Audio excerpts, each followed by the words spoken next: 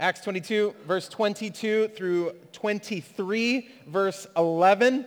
You know that you are aspirational when you're going to cover multiple chapters in a morning, and so we're going to do our very best to do that. Love you, kiddos. Can't wait to hear all of you guys learn about Jesus. Thank you, teachers. Appreciate y'all tons. All right, Acts chapter 22, verse 22 and following, read this way. Hear this, the word of the Lord. Up to this point, they listened to him. Then they raised their voices and said, "Away with such a fellow from the earth, for he should not be allowed to live."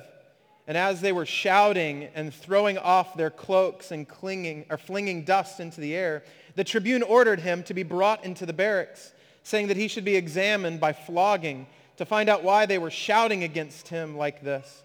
But when they had stretched him out for the whips, Paul said to the centurion who was standing by, "Is it lawful for you to flog a man who is a Roman citizen and uncondemned?" When the centurion heard this, he went to the tribune and said to him, What are you about to do? For this man is a Roman citizen." So the tribune came and said to him, "Tell me, are you a Roman citizen?" And he said, "Yes." The tribune answered, "I bought this citizenship for a large sum." Paul said, "But I am a citizen by birth." So those who were about to examine him withdrew from him immediately, and the tribune also was afraid, for he realized that Paul was a Roman citizen and that he had bound him. Verse 30, but on the next day, desiring to know the real reason why he was being accused by the Jews, he unbound him and commanded the chief priests and all the council to meet, and he brought Paul down and set him before them. And looking intently at the council, Paul said, "Brothers, I have lived my life before God in all good conscience up to this day." And the high priest Ananias commanded those who stood by him to strike him on the mouth.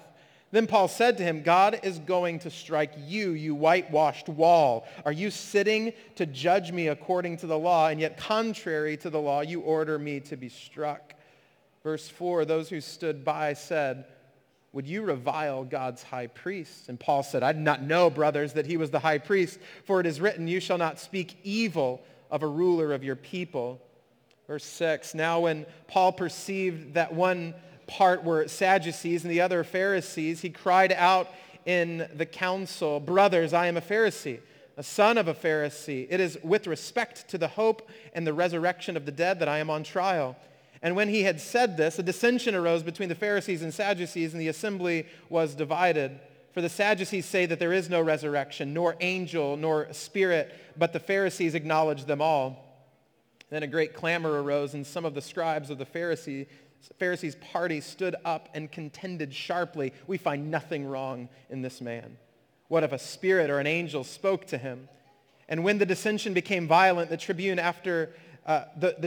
afraid that Paul would be torn to pieces by them, commanded the soldiers to go down and take him away from among them by force and bring him into the barracks. Verse 11, the following night the Lord stood by him and said, "Take courage, for as you have testified to the facts about me in Jerusalem, so you must testify also in Rome. These are the very words of God." Thanks be to God. Would you pray with me?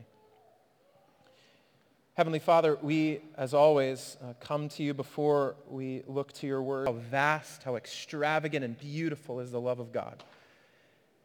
And so we ask that by your Spirit, would you illuminate, would you shine brightly your truth and your beauty from the Scriptures today? Would we see your grace that would give us help in our time of need? I pray for those of us who are coming feeling encouraged by a great week that we strung together a couple of days where we feel like we've got it together. Would you protect us from pride? I pray for my brothers and sisters who are feeling overwhelmed by the weight of guilt and shame, difficulty, challenge. Would you protect them from despair today by your word? What a good God you are that you do both. With the same word, you encourage the arrogant and humble them, and you lift up the humiliated and you give them the dignity and worth that you imprinted upon their soul by your very image. And so, God, I pray you'd help us as we come to your word to be submissive to it. I pray for myself. Help me to be clear. Help me to be responsible with your word. Help me to avoid meaningless excursions away from your word. Help me, Father, to be anchored deeply in the truth, the enduring reality of your character that's going to shine brightly from this scripture today. And so we are eager for that, God. because we need it. So we ask for this and 1,000 other things we aren't even wise enough to ask for now. We ask that you would do those things and more. Glorify yourself. Build up your church. Make our feet ready for obedient action. We ask in Jesus' name. Everybody agreed and said, amen. And if you remember, Paul is still in Jerusalem. Through chapters 21 and 22, the apostle arrives in this city, and it was a difficult journey, in particular because a lot of his family and friends were dissuading him from continuing the journey. They simply said, hey, it's not going to go well for you in Jerusalem. If you preach this gospel, if you preach this inclusion of the Gentiles in the capital city of Israel, it will not go well for you. But Paul already knew this. If you remember, the Holy Spirit revealed to Paul that no matter what city you go into, you will be met with affliction and imprisonment. And so Paul persists, and though he knows that it's going to happen, it still is quite a shock when he is surrounded, when he is beaten, when he is arrested, because all of this is an incredible injustice. In fact, through the last portion of Scripture, the leading authority, the local authority, didn't even know what Paul did. Didn't even know what he did that was wrong, and yet he beat him, hurt him anyway. And it's in the middle of all of this confusion, in the middle of all of this anger that we read last week about Paul recounting his story about how the Lord met him, the Lord Jesus met him on a Damascus road and gave him grace, spoke truth to him. He was blinded, converted him, took his heart of stone, gave him a heart of flesh. The one who is executing Christians becomes a Christian and now is called to be a witness to the non-Jewish world. Only God could do that. Only God could do that. Only God could take one who was the main foil of the story of Acts to become one of the greatest champions of the gospel. This is what we have seen. And many of us have gone, I've heard that before. That's a great story. Can you believe it? Paul is the last person we would ever think would come to know, love, and follow Jesus. And that's exactly who Jesus uses as a main instrument to build his church. This is why the crowd's angry. The crowd is angry because the message of Paul confronts their own story. And in fact, they were totally cool with Paul's story until he said this. Put your eyes back up on chapter 22, verse 21, the last part of the previous passage that we were in. The crowd was cool until he said this. And he, that's Jesus, said to me, go, for I will send you far away to the Gentiles. This was the last straw. Look at verse 22. Up to this point, they listened to him. Then they raised their voices and said, away with such a fellow from the earth, for he should not be allowed to live. Verse 23, and as they were shouting and throwing their cloaks and flinging dust into the air, the tribune ordered him to be brought into the barracks, saying that he should be examined by flogging to find out why they were shouting against him like this. See, the crowd has already said away with him. This is the exact language used when Jesus is before a crowd, and Pontius Pilate, the local authority at the time, the crowd hears his request. Which one do you want? You want Barabbas or you want Jesus? And about Jesus, they say in Luke 23, away with him. So why are they so upset? See, Jews were not against proselytizing or sharing their Jewish faith with Gentiles, with non-Jews. They would love for non-Jews to come to the God of the Bible as long as they essentially became Jewish. They didn't believe it was right and righteous for a Gentile to stay a Gentile. They had to become Jewish. They wanted them to take on their Jewish customs and traditions, especially their law, the law of Moses. See, to them, what Paul was doing, what he was teaching, the gospel, what you and I know as the gospel, was a direct assault to their prescribed understanding of what it meant to follow the God of the Bible, Yahweh, is to become a Jew. It was much more ethnic, much more cultural. See, they had taken something that God had given by grace, and instead of being transformed to gratitude at gracious stewards, they actually became entitled to something and redefined that grace for themselves. The tribune, who's that local authority, brings Paul back into jail and then orders him to be examined by flogging. This is what's incredibly interesting and helpful for us to take some time to understand, because notice that the flogging comes in order to figure out what's going on. Paul has not been accused of something, or rather convicted of something yet. The tribune, this local authority, doesn't even know what's going on yet. He doesn't understand why the crowd is so upset. And so he is going to execute a kind of level of authority and of punishment in order to bring about a presumed confession of his devious motives and intentions in Israel. Remember, Jerusalem is under Roman rule. So the irony of this, of course, is that a Roman commander is protecting Paul from being hurt by a crowd, from violence of a crowd, and yet he is using violence in order to get from Paul what he wants. Violence seems to be the methodology of both the local authority as well as the angry religious mob. History indicates to us that the commander or the tribune is a man named Claudius Lysias. He was one that oversaw this brutal practice regularly. Commentator David Peterson says this about what Paul is about to be exposed to. Luke, the writer of Acts, refers to the Roman practice of examining someone by scourging. This involved whipping with leather thongs, to which rough pieces of bone and metal had been attached. The scourge was a murderous instrument of torture, much more fearful than the lictors' rods of Philippi. A slave or alien might be scourged in order to make him confess the truth, the theory being that he could not be trusted to confess without this kind of persuasion. Paul would be exposed to some of the most inhumane treatment imaginable, all because he identified with Jesus. He preached a gospel of inclusion of the Gentiles, all under grace. See, they said away with him because he spoke the message of Jesus. They said away with him because he lives the way of Jesus. Away with him because he will know the suffering of Jesus. Away with him, he will know the fate of Jesus. As we walk through Acts, we've walked through suffering. We've read the story of Stephen's martyrdom in Acts 7. We've read of the unnamed men and women hauled off to prison simply for being Christians. We've read of Peter's imprisonment. We've read of Paul's stoning and being left for dead outside of Lystra, that he was beaten and imprisoned in Philippi. He avoided an angry mob that wanted to kill him in Ephesus, and now here in Jerusalem, beaten, arrested in chapters 21 and 22. Suffering is a part of the reality. It's part of the backdrop. It's normative for the early church. And so if we're not careful, an unintended result of being exposed to so much suffering in the early church is to begin to glorify suffering, is to begin to glorify it and view it in such a way as if it is a part of God's good world. But we must understand that suffering is not independently virtuous.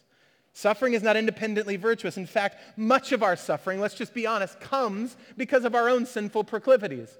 Much of the difficulties you and I face in life are because we did something foolish, evil, or sinful. While suffering for the sake of the gospel, though, of a different kind, is this beautifully stretching joy.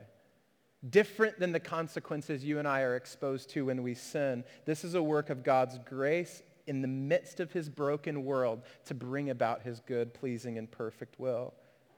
Yet, within our gospel charge is to not merely just take suffering, to not merely just go through it. See, our gospel charge gives us great permission and even implores us to wage war against unjust suffering. This is actually what begins to take place in verse 25. Look at this. In the midst of all of this suffering, Paul, still not yet healed from his most recent wounds, does this. But when they had stretched him out for the whips, Paul said to the centurion who was standing by, "Is it lawful for you to flog a man who is a Roman citizen and uncondemned?" Paul's done this before. It's actually quite nerve-wracking for us to read 2,000 years later. You want him to bring this up like long time ago. Could you just walk into Jerusalem and say, "I'm a Roman citizen, don't touch me"? No, for some reason, Paul in Philippi and now here in Jerusalem waits till the last possible moment to bring up his citizenship, to bring up who he is. Now, to be a Roman citizen had incredible power, and we begin to see this unfold. As Paul mentions this, that he's a Roman citizen, look at everybody respond. Everybody on Claudius's team starts freaking out. Look at verse 26. When the centurion heard this, when they heard that he, in other words, was a Roman citizen, he went to the tribune and said to him, "What are you about to do? For this man is a Roman citizen." So the tribune came and said to him, that's to Paul, "Tell me, are you a Roman citizen?" And Paul's like, "Yes, I just told that guy." Verse 28, The tribune answered, I bought this citizenship for a large sum. In other words, who are you? You don't have the kind of money I have. You're not working the kind of system I can work in. And here's Paul drops this bomb. Paul said, but I am a citizen by birth. Deal with it, homie. Verse 29. So those who were about to examine him withdrew from him immediately, and the tribune also was afraid, for he realized that Paul was a Roman citizen and that he had bound him. Paul is stretched out, still bleeding from his previous wounds, about to go through one of the most heinous and inhumane beatings crafted by humanity. And in weakness, perhaps as a final attempt, he says, I'm a Roman citizen. And though it's phrased in the form of a question, it's really more of a statement. You can't do this. You can't do this. Paul doesn't just go through suffering. See, I think if we're not careful, we read these stories of Paul like he's just a glutton for punishment. This dude's just like, where is somebody going to hurt me the most? I'll go there. God be honored. That's not it at all. Paul is going to places that need to hear the gospel, and he's saying, despite what I find there, I'm going to go. It's a completely different charter. He is not looking for suffering. Rather, he is willing to endure suffering for the sake of the gospel. But his resistance is not contrary to the gospel. This is so important. His resistance is based upon Roman law. Paul is not asking for an escape from obedience or righteousness. He is not asking God to change his will. He is not asking God to change his law. He is requesting the appropriate execution of the law. He's asking for justice, but does not lay down his holiness in the process.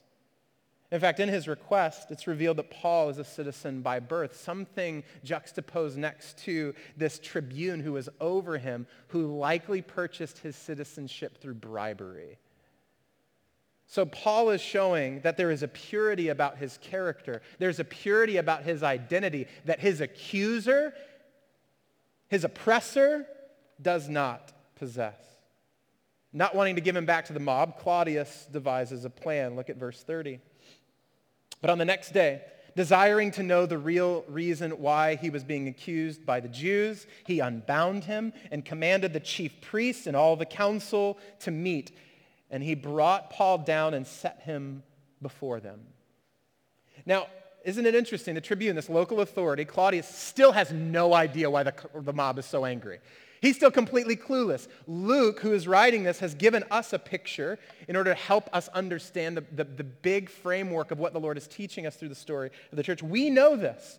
But in order to maintain power in his jurisdiction, order in his jurisdiction, he is essentially, Claudius is saying, if I can't get Paul to speak through Roman law, because he's right, I can't touch him, he's uncondemned, I'm going to use Jewish law.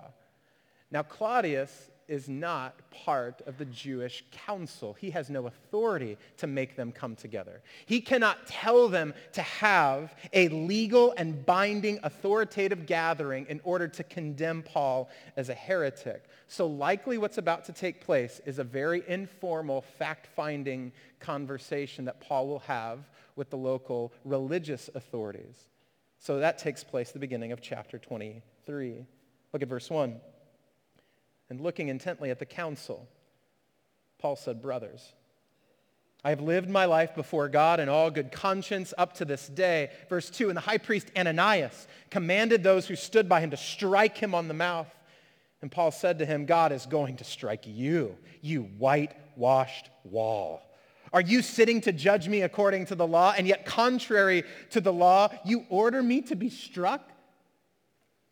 Those who stood by said, would you revile God's high priest? And Paul was like, I didn't know, brothers, that he was the high priest. For it is written, you shall not speak evil of a ruler of your people. Paul speaks, and it seems like a pretty innocent statement, and is immediately struck on the mouth. It's unclear exactly why Ananias, the high priest, had him struck, but a couple of things we can pull out from context. One, Ananias is not a good person. History actually proves this. Josephus, a great Jewish historian, writes about Ananias that he was a great hoarder of money. This is one of the quotes that lasts beyond Ananias' life. A great hoarder of money, that he even took tithes that belonged to the priests by violence. So one of the reasons that Ananias had Paul struck was because this is just sort of how Ananias operated. He was a mean dude. Secondly, Paul is claiming that he's innocent. After a mob, after an inquisition by the Roman authorities, and now still before the council, he's still claiming that he is innocent. In other words, what Paul is saying is that I can be a good Jew, ethnically, religiously, and yet also be a Christian. This would have been a direct assault that would have enraged Ananias. Not because he didn't want to see Gentiles included, not because he didn't believe in this possibility, but ultimately because he had this ethnic superiority of Israel, believing that Israel should be the one who would be submitted to just as much as God, ultimately. Now, it may be helpful at this point to summarize a little bit of what's taken place with Paul.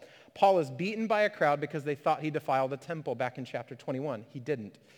Paul is beaten by the tribune because they thought he was an Egyptian terrorist. He wasn't. Paul was beaten by the Jewish council because they thought he was guilty of blasphemy. He wasn't.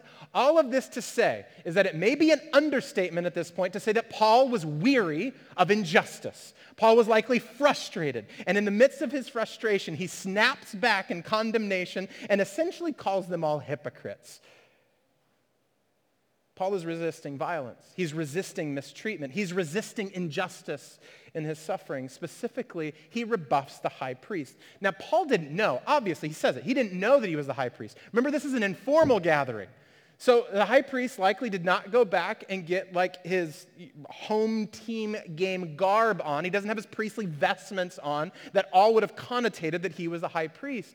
Also, it had been a minute since Paul had been in Jerusalem. There was a new high priest now. So he had never met him. He wasn't dressed like the high priest. He did not know. And yet, watch this. As the accusation comes, hey, you can't speak to the high priest like that. What does Paul do? Instead of continuing to fight back and say, I don't bow down to any high priest. I don't care who he is. He doesn't have the right clothes on. I don't even like him. He's a mean guy. What does he do? He admits his ignorance, and he acknowledges Exodus 22, verse 28, which prohibits speaking evil of a spiritual leader, in particular a high priest. He submits to the word of God. See, though Paul is virtuously resisting and fighting against unjust persecution and suffering, he is still not above correction. He is open to being challenged on the basis of God's word, and he seems even humble in the face of accusation.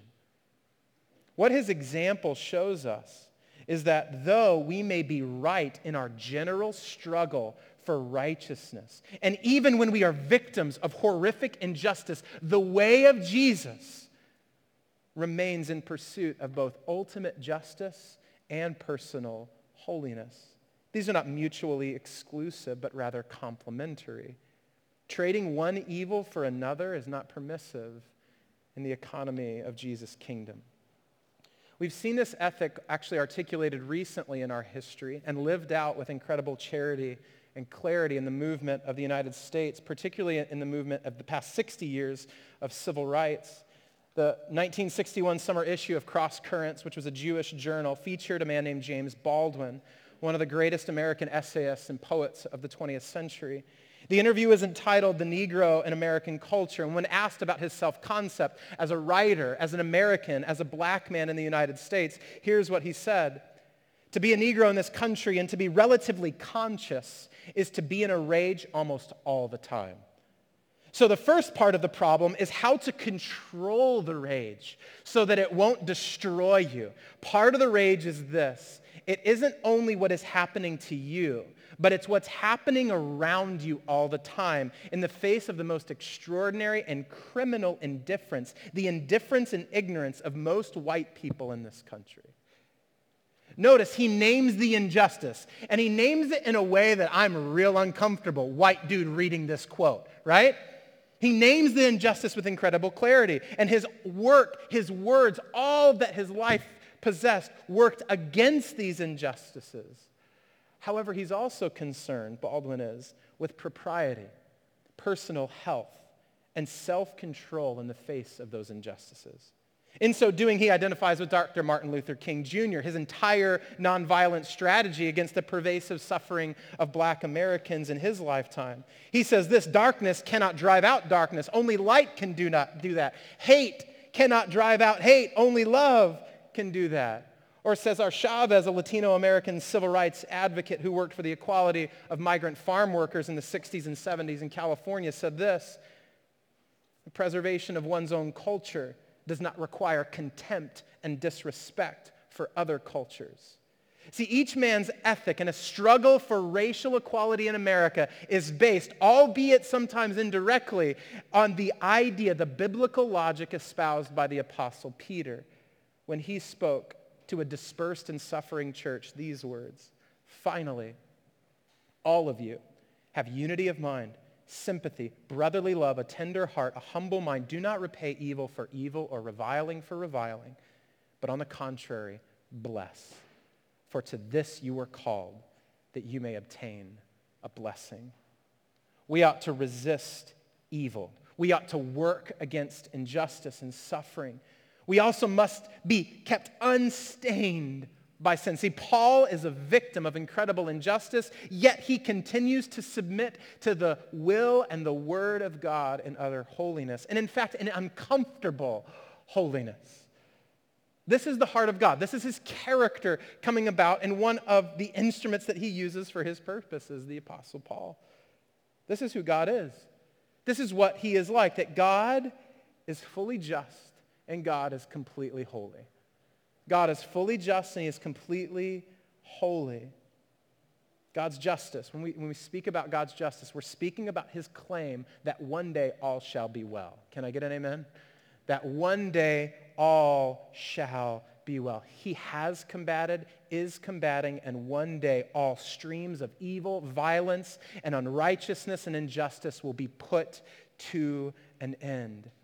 He does this from the seemingly innocuous, like lying to your friend about what you're really doing after church. He will bring justice to that, but also to the much more severe and seemingly unredeemable, like the 1994 genocide in Rwanda. He will bring justice.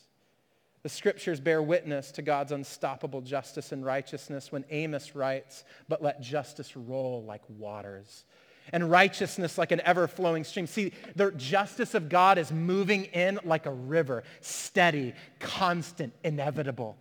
The righteousness of God is breaking in like a stream that goes on forever and ever. See, they may say, "Away with him," but God says, "One day all shall be well." God's holiness is his moral perfection, his set-apartness. The Hebrew word is kadosh. Its root means to cut or to separate.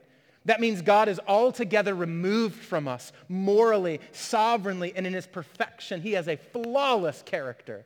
What he says is good. What he thinks is right. What he loves is beautiful. His holiness is revealed both in his nature and who he is and his character and how that comes about in real space and real time. This is what motivates 6 angels, as we sang earlier, to shout back and forth all day long, "Holy, holy, holy is the Lord God Almighty. The whole earth is filled with his glory." God is removed from us. God is different than us. God is over us because God is holy. God's justice and his holiness shape then our gospel life. In light of who he has equipped us, he's given us everything that we need, and he has called us, he has spoken over us to be people not who choose justice or holiness, but to live as just and holy people. His character sets the course for our lives. And by his character, he reveals the hope for Israel, the hope for you and I. And this is what Paul articulates next in verse 6. Chapter 23, verse 6 reads this way. "Now when Paul perceived that one part were Sadducees and the other Pharisees, he cried out in the council, 'Brothers, I am a Pharisee, a son of Pharisees. It is with respect to the hope and the resurrection of the dead that I am on trial.'" So perhaps Paul's first pass at staving off suffering doesn't work. He tries another route. At least he tries to avert or divert their attention away from him and toward one another. He tries to divide the room by way of the hope of the resurrection. See, before Paul, there are these 2 orders, and they had a large disagreement. Within the Sanhedrin were Sadducees and Pharisees, and one of the fundamental differences between them is that Pharisees believed in the supernatural and Sadducees did not. And so Paul essentially just goes, what do y'all think about the supernatural? Drops it in the room and sort of backs up and lets them start making war with each other. After all, this is what produces, or what God rather produces, because he is just and he is holy. He brings hope. Because is it not hopeful to know that in an unjust world, there is a God who is over everything that will one day bring full, complete, and utter justice? Isn't it hopeful to know that in the face of sin and shame, there is a God who is unstained by this world? This is deeply hopeful for us. And yet hope is often divisive. See, watch Paul divide the room. Here it goes. This is exactly what I think he was hoping for. Look at verse 7. And when he said this, a dissension arose between the Pharisees and the Sadducees, and the assembly was divided. For the Sadducees say that there is no resurrection, nor angel, nor spirit, but the Pharisees acknowledge them all. Then a great clamor arose, and some of the scribes of the Pharisees' party stood up and contended sharply. We find nothing wrong in this man. What if a spirit or an angel spoke to him? And when the dissension became violent, the tribune, afraid that Paul would be torn to pieces by them, commanded the soldiers to go down and take him away from among them by force and bring him into the barracks. The Pharisees and Sadducees just lose their minds. Paul succeeds in turning the room away from himself and divides it. They're now concerned with one another. He does it because he knows about this separation. He knows about this distinction. And so what Paul is essentially saying is he produces this. It's not just nefarious and to get their attention off, but he's trying to make the case, this is why you guys are so upset. In other words, Paul is saying, I'm not imprisoned and on trial because I defiled the temple. I purified myself. Nor because I'm some Egyptian terrorist. I'm a Jew. Nor because I'm a religious blasphemer. I'm zealous for Yahweh. Paul is essentially saying, all of this is happening. You're so upset because I'm claiming the good news of Jesus. The good news is that there is hope and resurrection of the dead in Jesus Christ, both for the Jew and the Gentile. The truth of God divides. The hope of God divides. We are exposed when God's justice is revealed. We are exposed when the purity of his holiness is made clear. After all, his justice shows us how unjust we really are and how much injustice there really is in this world. His holiness reveals my sinfulness and my shame because God's limitless justice shows me where my limits are. God's unfathomable holiness shows me how comfortable I am to live in proximity with my sin. See, the Pharisees and Sadducees are immediately distracted by what I think their attention was on the whole time, themselves. See, it may appear as if they're holding Paul on trial for the sake of justice and national well-being, but really I think they're scared.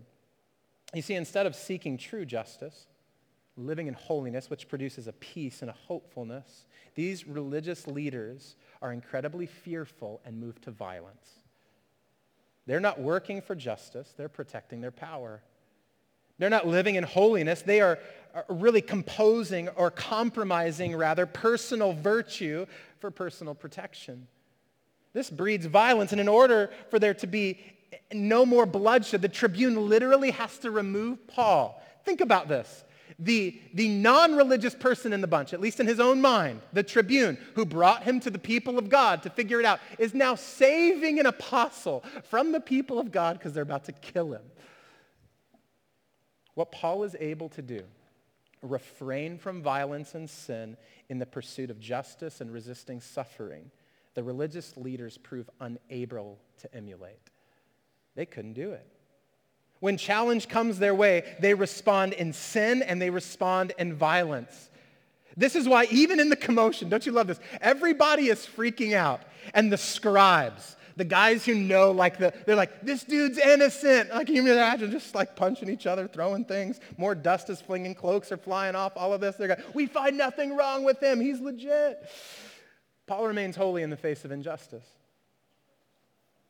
In the midst of all of that, and they even recognize it in the commotion. See, sin is never permissible. In other words, God doesn't look and go, it's cool, I can see your situation, and you submitted that exception clause, we have received it. The Holy Spirit acknowledges that that was a legit case. Therefore, you do not have to live a holy life, do as you please. God's holiness is not passive like that. It's not up for debate. It's not up for situational theory. We are never within our rights to neglect God's justice nor his holiness for the sake of the other. We see this ultimately, this temptation. While it might seem like common Christian knowledge that we can't just choose God's character qualities as we see fit, it bears in reality that the opposite is actually true in our hearts. This is true both systematically and personally. I'd like to walk through a couple of those things with us. How we systematically choose our definition or our version of holiness over what true justice is. We do this every single day, but let's start in history. See, while white preachers in the North and the South preached about God's holiness personified in the liberating work of Jesus Christ, they refused to demonstrate God's justice by liberating black Americans enslaved in their own plantations. Moving closer to our current cultural moment, as many have lost count of the fatal shootings of unarmed black men, many Christian churches, many Christian leaders, many people in our own hearts have critiqued the unlawful purchase of cigarettes and the wrong clothes at the wrong time, at the wrong place. As immigration has become more central conversation in our country, more and more news outlets are picking this up, and many Christians want to make sure that migrants are obeying the law as they come across our borders before they want to make sure that the systems of welcoming the stranger are just. As 200 Southern Baptist churches preached about the holiness of God over the past 20 years, they hid stories of gender-based violence in their pews and their pulpits.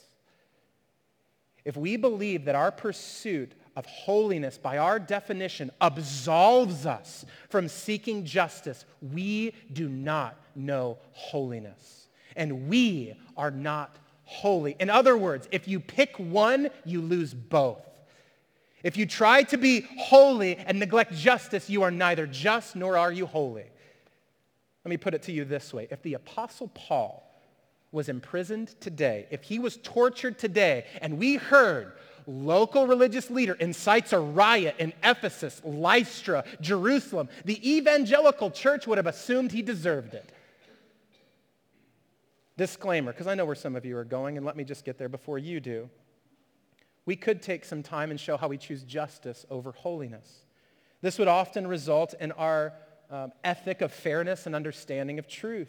The basic soil of this concept is that a truly modern form of justice always allows someone to do whatever they want as they see fit in their own mind, as long as it doesn't prevent someone else from doing what they desire to do, what they see fit. We don't take a view of God's holiness in that case. Rather, we make desire central and identity central and expression central. We don't look at God's holiness. We have decided that justice is for you to do as you please as long as you don't take that freedom away from someone else. But that's not where the text took us today. Secondly, this doesn't just take place systematically. This takes place quite personally. As I was home on Wednesday working on this sermon, one of my kids I heard in the other room yell out, "If you hurt me, I'll hurt you." I pressed pause. I called him over to my office. He sat in my lap. He repeated his logic for me. We opened up 1 Peter 3. It said, "Do not repay evil for evil or reviling for reviling, but on the contrary, bless." Now we may say, as mature adults, I quickly dismiss that. I don't live like that child. You need to educate your child, Pastor. This is a true view of justice. It needs to be like this. But let's just be real. We live out his ethic every single day just the same. We may be quick to dismiss it verbally, but ultimately our life bears witness to we believe if you hurt me, I'll hurt you. Think about the last time you found out that a cousin didn't invite you over to that get-together. There was a little thought, I'm not going to invite you to my thing next time. Or you found out from a friend of a friend that one person said a mean thing about you. You're legit thinking, I might unfriend them on Facebook, or slyly, way more passive-aggressive, just mute them so I never see or like their things.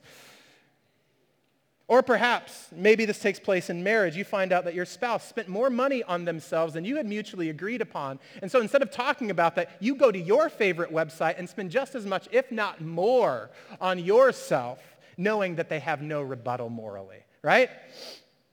If you hurt me, I'll hurt you. When we ignore holiness, hear this, church. When we ignore holiness in the face of injustice, it's called retaliation. Retaliation is part of our personal moral framework, even if it's only in these seemingly insignificant ways. And both our systematic way of doing this and our personal way of doing this both lead to death. Systematically, we choose holiness over justice. It leads to actual bloodshed.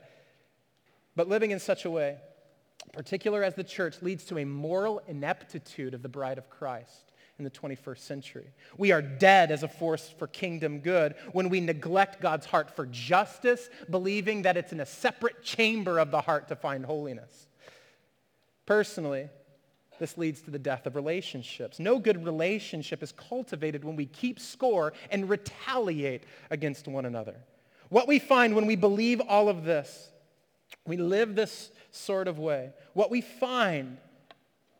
believe we can or should do is choose holiness or justice. We do not believe that they come together. Do you see? The sin, violence, and death brewing in Jerusalem is brewing in our hearts as well. See, the issue, of course, is underneath all of this. The real sin, the real ailment concerns what we believe about God. When we retaliate in relationships, it's really a failure to believe that God is both just and holy. We don't trust that God will make all things well, so we will do it ourselves. We don't trust that he will bring about his will, so we bring about ours. We hide behind our claims of holiness, even while living in comfortable proximity with unjust, broken systems and situations, because we don't believe that God is just and holy. We trust that God cares only for our quiet times and not the red lines on maps that prevent certain ethnicities from buying houses in certain communities. So we cling to our interpretations of holiness. In essence, we do not believe that God is unified, that he's one. We believe he's divided, that sometimes he's just, sometimes he's holy, and we get to pick and choose when to apply which characteristic to our life. Now, another objection perhaps is that this is really harsh. Why would we spend so much time thinking about what holiness looks like for a victim and those who are suffering injustice? That just seems cruel. Perhaps you think we ought to only speak about the repentance and the consequence coming to the oppressor. Well, today's text takes us very directly to what Paul is going through as a victim, but where the victim finds hope, the oppressor finds justice. The oppressor finds ultimately what is coming their direction as well. Here's what I mean by this. When we avoid seeing what it means to be holy, even as the victim of incredible injustice, we miss the beauty and the power of the cross for the victim as much as the cosmic consequence coming against the perpetrator. German theologian Jürgen Moltmann makes this very plain when he writes, Jesus doesn't just go through the suffering on the cross, his own suffering, but also the suffering of the poor and the weak, which Jesus shares in his own body and in his own soul in solidarity with them. On the cross, Christ both identifies God with the victims of violence and identifies the victims with God so that they are put under God's protection. With him are given the rights which they have been deprived. God's justice and holiness are not contrary, they are complementary. And they are seen perfectly on the cross of Jesus Christ. See, the unjust suffering of Paul in Jerusalem reminds us again of the unjust suffering of Jesus in Jerusalem. Similar to Paul, over and over again, Jesus is ridiculed by the crowd, beaten by local authorities, and yet no guilt could ever be found in Jesus. Luke retells this in Luke 23. Hear this. Then the whole company of them arose and brought him, that's Jesus, before Pilate, who's that local authority. And they began to accuse him, saying, we found this man misleading our nation, forbidding us to give tribute to Caesar, and saying that he himself is Christ, a king. And Pilate asked him, "Are you the king of the Jews?" I love this. And he answered him, "You have said so." Then Pilate said to the chief priests and crowds, "I find no guilt in this man."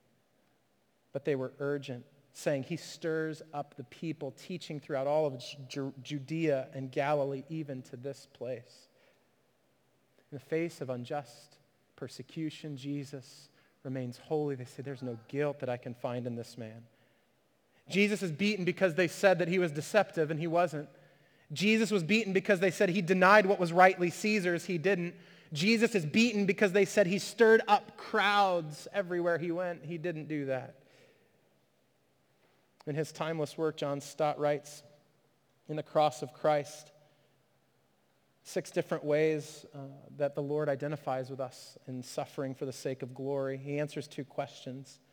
He says, what is the relationship between Christ's suffering and ours?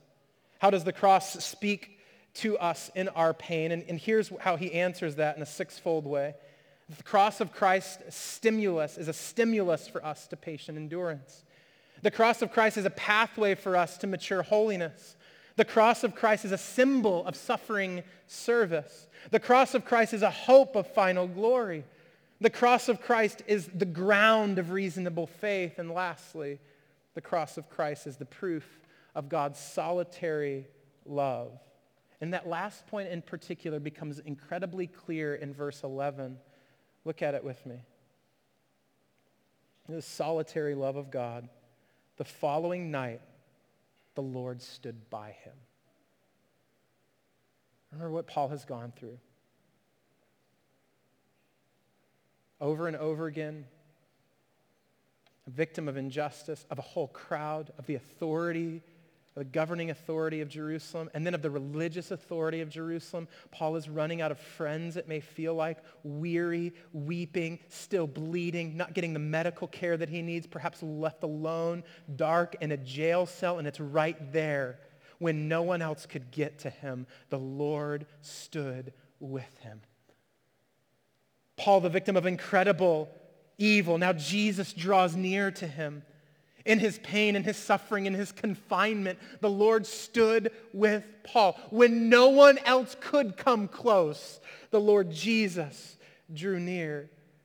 This is the cross. This is a picture of the cross for us. The cross is where the Lord draws near to the victim, to the one going through suffering, to the one going through pain. He identifies with us in our weakness and our shame and the injustice carried out against us. After all, the cross is the place where the God of the Bible directly combats injustice, and he does so through perfect holiness. And yet, this is where he doesn't resist, where he has every right to resist and remain within holiness, remain within justice. He has every right to resist, and he doesn't. Jesus, therefore, because he did not resist on the cross, therefore he is able to identify with you and your pain. Dr. Rebecca McLaughlin, in her fabulous new book, Confronting Christianity, I think makes this much clearer than I ever could. We have all heard the experience of being comforted by someone who doesn't truly understand what we're going through. It is often unsatisfying, but Jesus is no remote deity. Watching suffering from a safe distance, he is the God who inhabits our suffering. We see in the Gospels how Jesus is moved with compassion for suffering people. This compassion goes beyond sympathy. Jesus does not just feel sorry for us in our weakness and pain. He takes that agony on himself. In that context, she alludes to Isaiah 53, where Isaiah foretells of the willingness of Jesus on the cross. He was oppressed and was afflicted, yet he opened not his mouth. Like a lamb that is led to the slaughter, and like a sheep that before it shears is silent, so he opened not his mouth. By oppression and judgment he was not taken away. And as for his generation, who considered that he was cut off out of the land of the living, stricken from the transgressions of my people, and they made his grave with the wicked and with a rich man in his death, although he had done no violence and there was no deceit in his mouth. Jesus suffered. Jesus suffered injustice, yet he did not fight back, at least not to the point of resisting and refusing the cross. The divine rebuttal of God against injustice is resurrection. The divine response of God against this murderous act on the cross is that his kingdom would come to bear and that death itself would be put in the grave. He does all of this enduring injustice and suffering with no deceit. He was innocent. He was holy. All of justice, all of holiness right there in the person and work of Jesus. And because Jesus suffered and did not reject it, you and I can now take courage. See, Jesus didn't just stand by Paul, though that was powerful enough. Look what he says to him in the latter half of verse 11.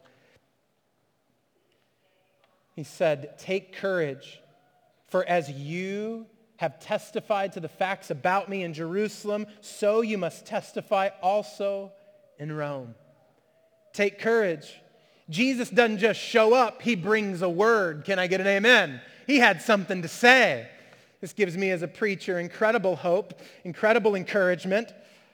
That yes, to show up is powerful, and yes, to bring a word is powerful because he brings change, he brings transformation, he brings encouragement.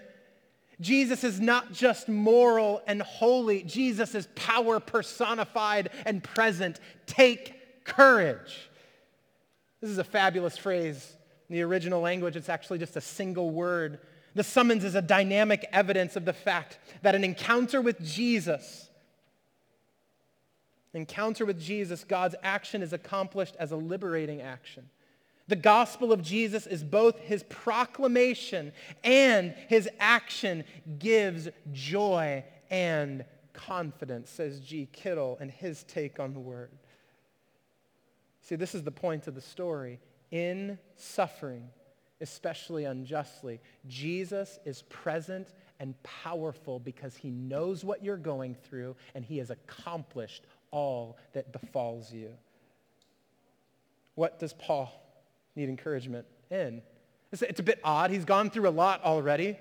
It's a bit odd at this point. See, what I would want Jesus to say is like, Paul, don't worry. Literally outside, there is fire. It's just floating in the air. There's fire and swords and all kinds of weaponry. We're going to bust you out of this mug. We're going to kill all of these people who are mean to you, who hurt you, who said evil things. And I'm like, yeah, I'll take courage in that.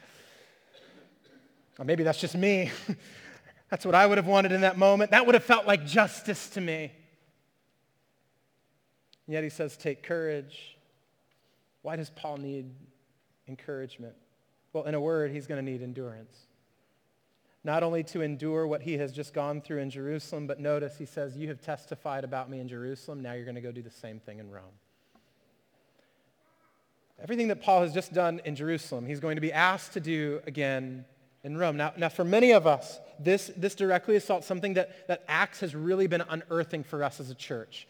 That a lot of times we believe, if I obey for this like appointed season of time, if I do a hard thing for an appointed season of time, on the other side of that is luxury, is peaceableness, is comfort, is all the warm fuzzies that I feel like are hashtagged on Instagram. Those are the things that I desire, God. If I obey you for 3 months, will you bless me for 9? This is kind of how the relationship is supposed to work. But as Paul is still bleeding in Jerusalem, the Lord says, take courage. You're going to go bleed in Rome too.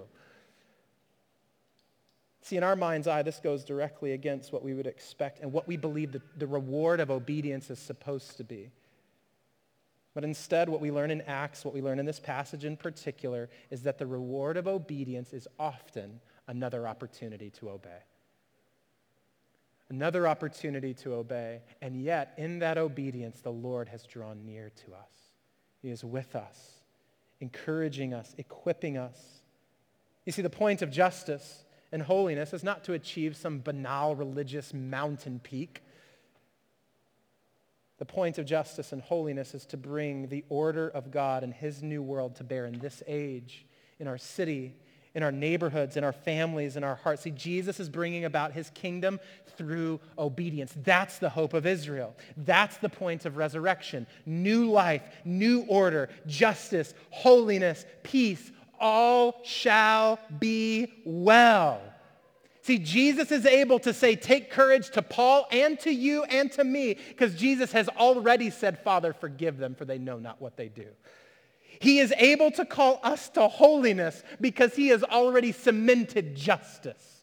He has already written the end of the story, signed it, sealed it, and delivers it by his Spirit and by his power. The question is, are we willing to obey? Are we willing to walk in that? Are we willing to take courage? Would you bow your heads and pray with me? Heavenly Father, we, as always, want to begin after we have heard your word by asking for your forgiveness. We ask for your forgiveness because we are of little faith, myself included. I so quickly choose justice or holiness, whichever befits my situation better. I ask for your forgiveness in the ways that really what that reveals in my heart and our hearts is we don't trust that you really are just. We don't trust that you really are holy. And so we thank you that the cross is a wonderful response to our sinful belief. We thank you that on the cross we see holiness, we see justice, we see the perfection and power of your Son. And so, Father, I pray, would you reform our hearts? Would you reform our minds? Would you reform us as a people that we might not simply believe that your heart is divided, but that we would see that there is one God. Hear, O Israel, the Lord our God, the Lord is one. And may we be people who take courage in that we might be used for your kingdom purposes in this world.